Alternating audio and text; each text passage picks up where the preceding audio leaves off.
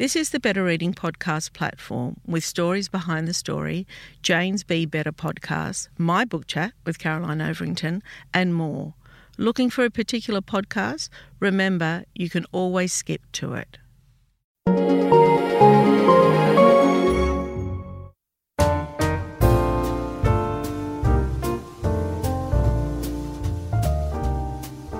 Welcome to the Better Reading Podcast, Stories Behind the Story, brought to you by Belinda Audio. Listen to Belinda audiobooks, anywhere, everywhere. Hi, this is Cheryl Arkle from the Better Reading Podcast, Stories Behind the Story. We talk to authors about how they came to tell us their story. Lauren Chater, welcome to Better Reading. Thank you, Cheryl. It's so nice to be back. Yeah, I know. It's so lovely. We were hoping to be back and do it person to person, but that didn't work, did it? That's okay. Yeah, still uncertain time. Exactly. Lauren is the author of historical novels, The Lace Weaver. And I feel a real ownership with that book because I remember when you first came to us, when you first wrote that. It was so exciting, wasn't it? I was such a baby author, wasn't I? I had no idea what I was doing. But you did well because it sold well and people loved the story. Gulliver's Wife is her second book, and her third book has just been released, and it's called The Winter Dress. She has also written a baking compendium called The Well-Read Cookie, based upon her blog of the same name, featuring recipes for biscuits inspired by classic literature. She is currently completing her Masters of Cultural Heritage at Deakin University. The Winter Dress is inspired by a 17th century gown that was discovered off the Dutch coastline in 2014 and weaves together the story of two women connected by this dress. There's a theme going on there, isn't there? Yeah, there cultural artifacts and history and women's agency and I guess all things that interest me. So yeah. Actually, it's really funny. I had lunch yesterday with a colleague and she said to me, and I'm sure you're going to relate to this, she said, I don't know what your passion is. Is it your job or is it baking? Right? Because, I love to bake. I love to cook generally. And I said, I don't even know if I can separate the two. Do you feel the same way? Yes, it's a joy to be able to do what you're passionate about and to spend, years writing about something that interests you. So I'm very lucky. Now, for those, I know we've chatted before on this podcast, but can you remind our listeners how you came to writing and how you first came to write The Lace Weaver? Yeah, so I was working in the corporate world and then, but I'd always been interested in books and I was always a daydreamer when I was a kid. I always did creative writing at school and loved it, wrote little stories. And then I studied literature at university, but I didn't really take writing seriously until I had my son, and he's 11 now.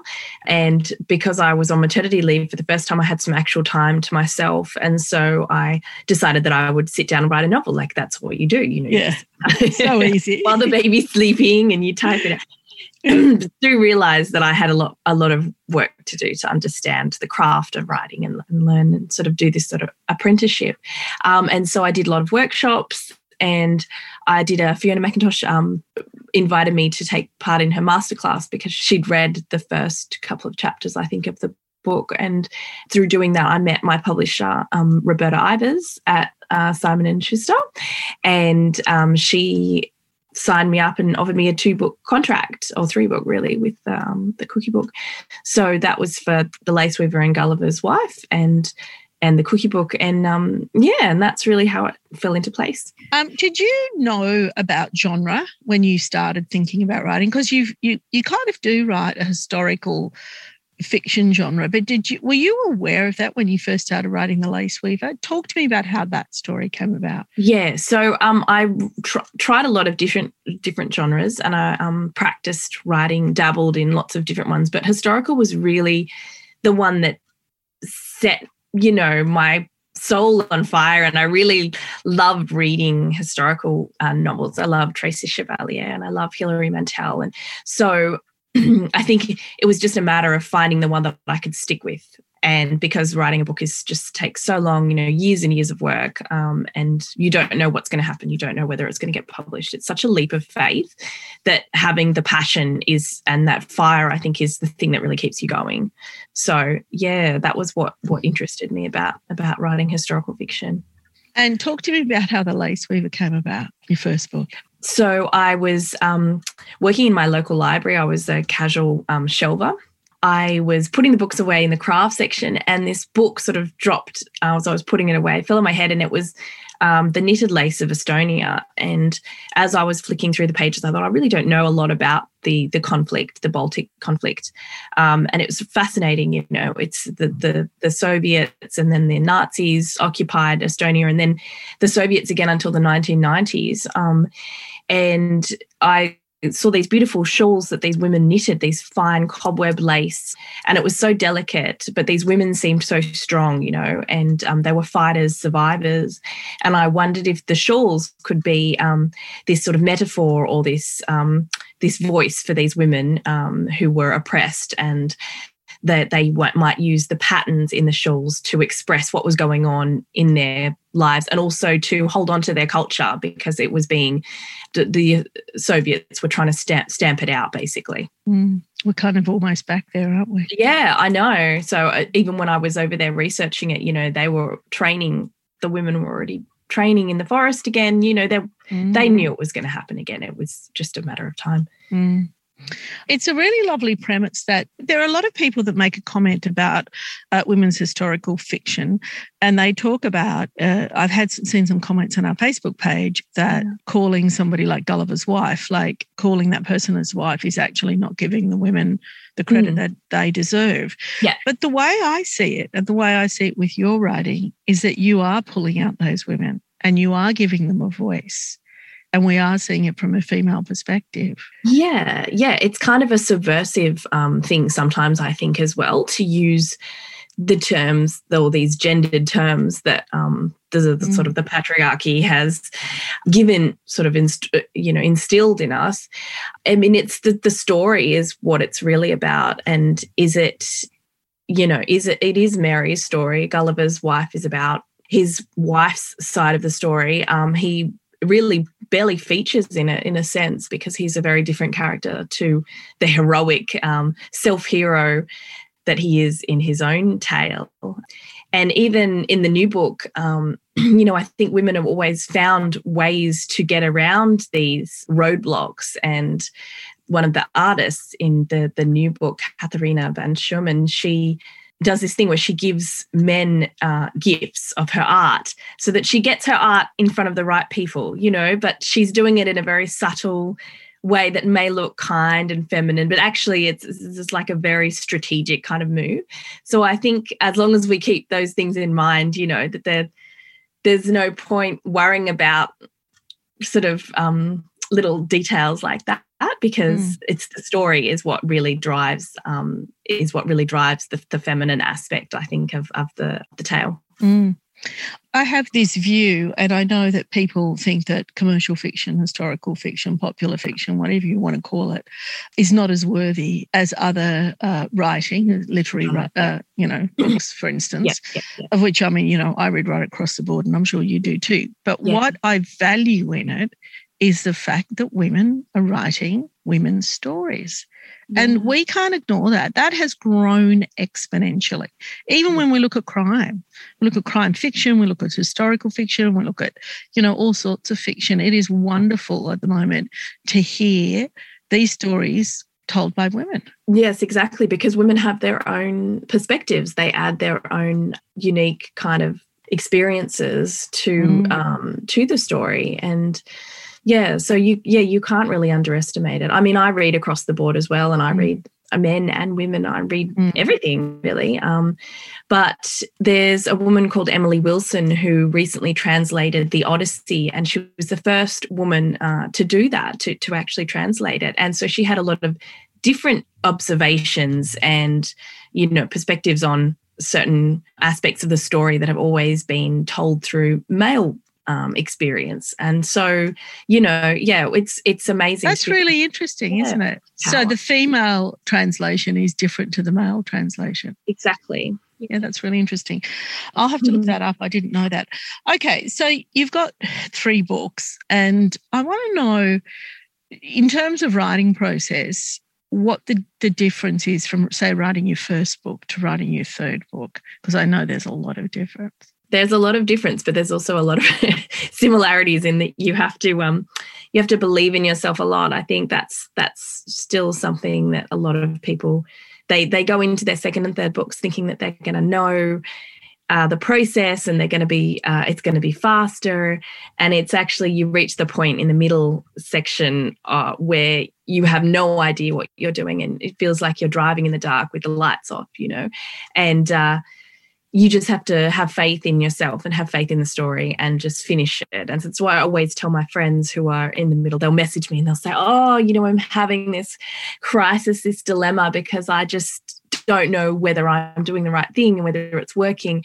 And I always give them the same advice and say, you just have to push on, because you can't know what a book is until it's finished. Yeah, that first draft, then, or 2nd or 3rd draft, then you go back and you look at it and you put it all back together, and it's like a big puzzle, and you throw everything at it, and then you break it down, take all the pieces apart, then you put them back together. Oh, simple. It's easy. Yeah, it's so easy. I know. Anyone can do it. Hey there, it's Michelle Norris. I'm host of a podcast called Your Mama's Kitchen. When I travel, I'm usually looking for a way to find a taste of home when I'm not at home. And one of the things I love to do when I am at home is entertain. And Airbnb allows me to do that. When I was in California recently, I rented a house that had a great kitchen. And when we were sitting around the table, we're all thinking, we're in someone else's house. Someone could be in all of our homes as well.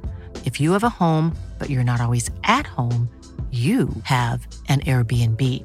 Your home might be worth more than you think. Find out how much at airbnb.com/host. Here's a cool fact. A crocodile can't stick out its tongue. Another cool fact, you can get short-term health insurance for a month or just under a year in some states. United Healthcare short-term insurance plans are designed for people who are between jobs, coming off their parents' plan, or turning a side hustle into a full-time gig.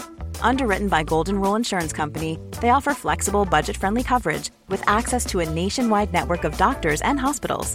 Get more cool facts about United Healthcare short-term plans at uh1.com.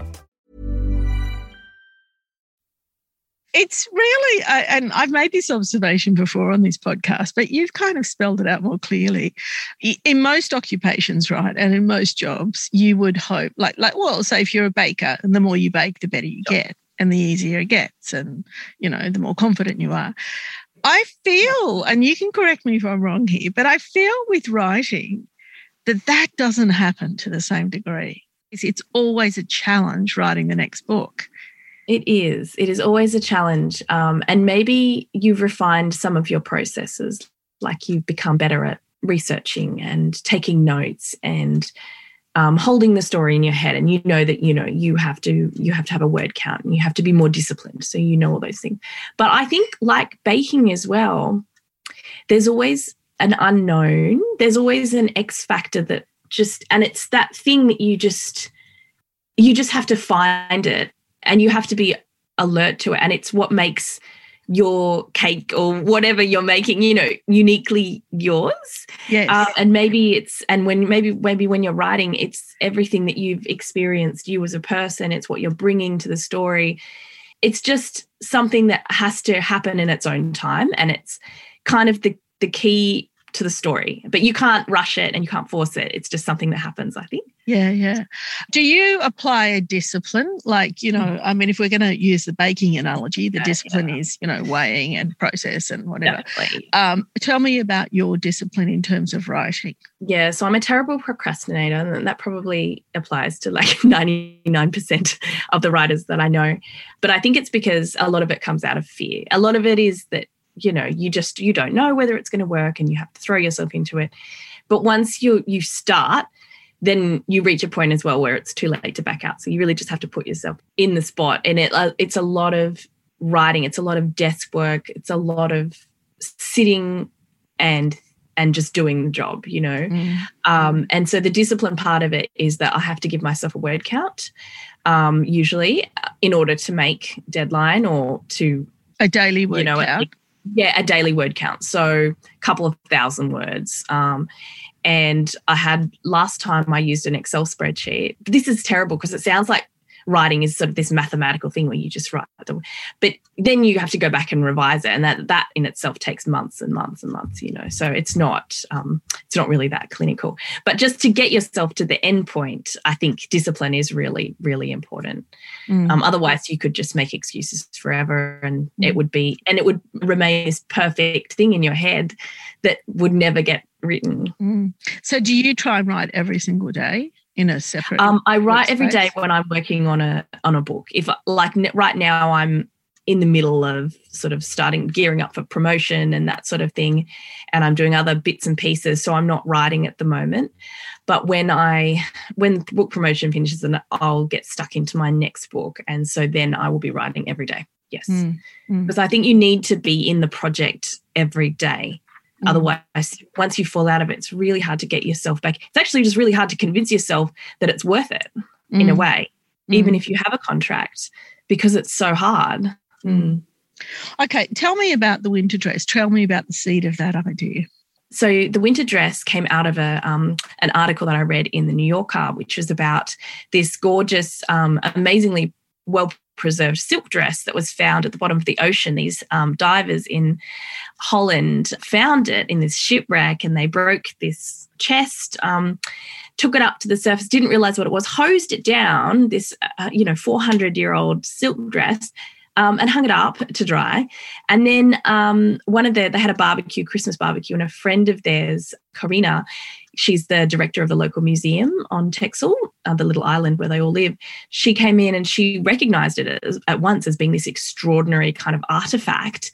And so then, it all sort of spiralled after that, and all the museums got involved and archaeologists. And so they found this dress. They also found a number of other sort of valuable treasures, like silver cup, some sort of textiles fragments, like carpet fragments, this special type of timber, which is called palm wood, which is why the wreck is now called the Palm Wood Wreck. And so I just thought this was an amazing kind of find. And I also wanted to write about the discovery of the dress, but also who might have worn the dress. And that to me just seemed like being able to weave together the contemporary and the historical timelines would be a real challenge. And, it was after all that. So, that was where the seed of that idea came from. It's really a very, very beautiful idea and a very beautiful concept. Do you research first, like extensively, and then start writing, or do you research as you go? I research quite a bit first. I try to guess kind of what I need to know, what I will need to know. I think the kind of research that you can do is, you can lock down the time period so that if you know that the sort of what people were wearing and who was in power and that kind of the politics of the time, that's all stuff that you can get a hold of. But then there's more nitty-gritty stuff that, like textiles history and things like that for this book, that I had to do as I was going along. So I would have to sort of think, I know I have to go off, and once I finish doing this bit of writing, I have to go and research that and make sure that that's correct. But it's also when you do the drafts, the revision, I think then you work out what you need to know as well. So it's a lot, but the research is such a pleasure. I love it because it's the discovery, isn't it? Yeah, it is. Yeah. It's much fun for me as it is for everyone else. Yes, and you're learning so much at the same time. So what do you think? Do you think that this is an area that you will stay with? Do you think in terms of your writing and your writing development? Yeah, definitely. I'm just still so obsessed with historical fiction, and I love it, and it makes me feel alive to write it, and I think that is helpful when you're writing because you get that energy in the story. If I'm excited to write it, then hopefully people will be excited to read it. Yeah. So definitely for the next foreseeable future of the next few books, definitely that's what I'll be sticking with. Yeah. And do you have a favourite of the three? Do you have a favourite? I don't have a favourite child. Maybe this one is my current favourite. Your current favourite's probably actually, you know what? The favourite one is probably the one that's not written yet. Yeah, probably. Because it's still perfect in your mind, and it hasn't disappointed you yet. I spoke to Charlotte Wood a few months back now, and you might know this, but it was the first time I'd heard it or heard somebody saying it. And she said once that book is published and it's out there, it doesn't belong to her. It belongs to the reader. Do you feel the same way? Yeah, I do feel the same way. Yeah. And so I hope that what I've invested in the book is people will enjoy reading it and things like that. So, yeah. And then I moved on to the next. It's probably a bit of self-preservation too, because, you do feel quite vulnerable about putting yourself into your novels. Every novel, I think, contains quite a bit about the writer, even if it's absolutely obscure. Yeah. So, it is a bit terrifying to put yourself out there.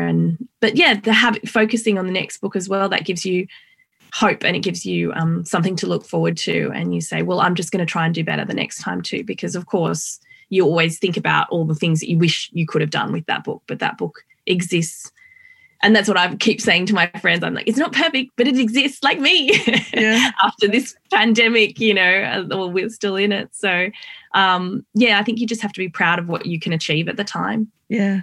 How has the pandemic affected your writing, do you think? Because a lot of authors have told me that, well, really it hasn't changed my life that much, but I don't think that's the same for everybody. Yeah, no, definitely. It definitely changed my life in a big way. I think the thing that I really struggled with the first time was difficult because we didn't know when it was going to end, and we didn't know whether we were going to survive or whether we were all going to, get this sort of death flu or something. And we're worried about our families. But that was a different kind of thing to the second lockdown. So because I live in Sydney and so do you, the second lockdown was that really long one. It was 4 months, and that really affected me mental health wise. I really sort of struggled.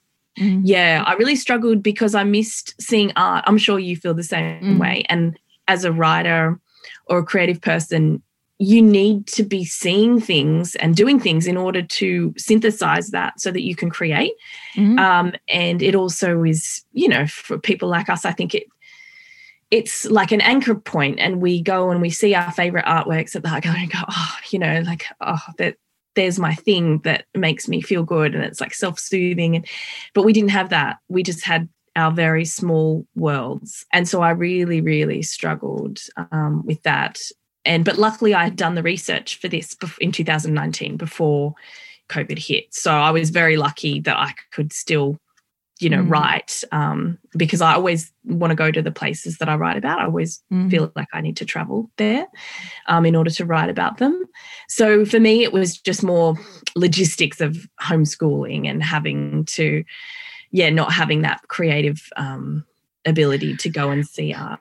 Well, and that logistic of homeschooling is not a small thing. I mean, all of a sudden you don't have work time, that's carved out. That's difficult.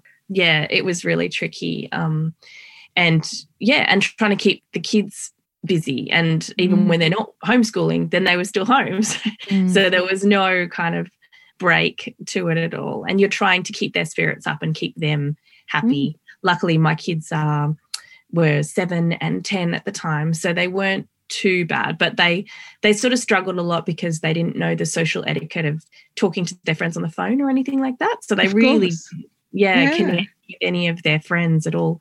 But because they had each other, they grew quite close. So that was quite cute. Oh, that's beautiful. Yeah.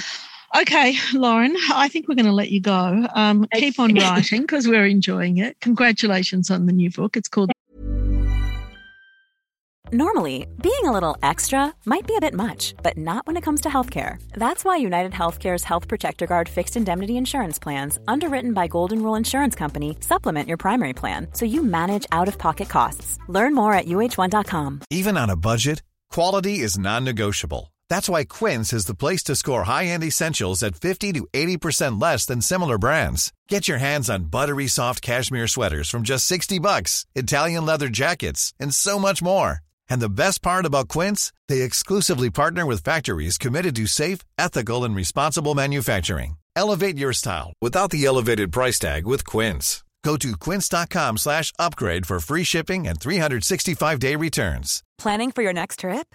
Elevate your travel style with Quince. Quince has all the jet-setting essentials you'll want for your next getaway, like European linen, premium luggage options, buttery soft Italian leather bags, and so much more. And is all priced at 50 to 80% less than similar brands. Plus, Quince only works with factories that use safe and ethical manufacturing practices. Pack your bags with high-quality essentials you'll be wearing for vacations to come with Quince. Go to quince.com/pack for free shipping and 365-day returns. Winter dress. I really love the gentleness of your writing as well. I don't know if I said that, but there's something very, very gentle about your style of writing. Oh, thank you, Cheryl. All right, we'll see you soon. Bye-bye. All right, we'll see you soon. Thank you.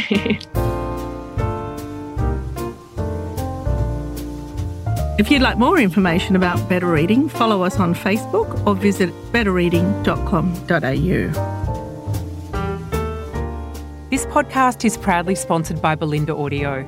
Belinda audiobooks are available on CD and MP3 from online booksellers and bookshops everywhere, or you can download from Audible, Google Play or the iBook Store. We've also created our own app called BorrowBox that's available from both the App Store and Google Play. All you need to do to get it working is to download the app, join your local public library, and you'll gain access to the world's best collection of ebooks and e-audiobooks available for you to loan on your phone or your personal device. Belinda, we're here to enable you to escape, imagine, grow, and be inspired through the power of storytelling. Belinda Audiobooks. Anywhere, everywhere.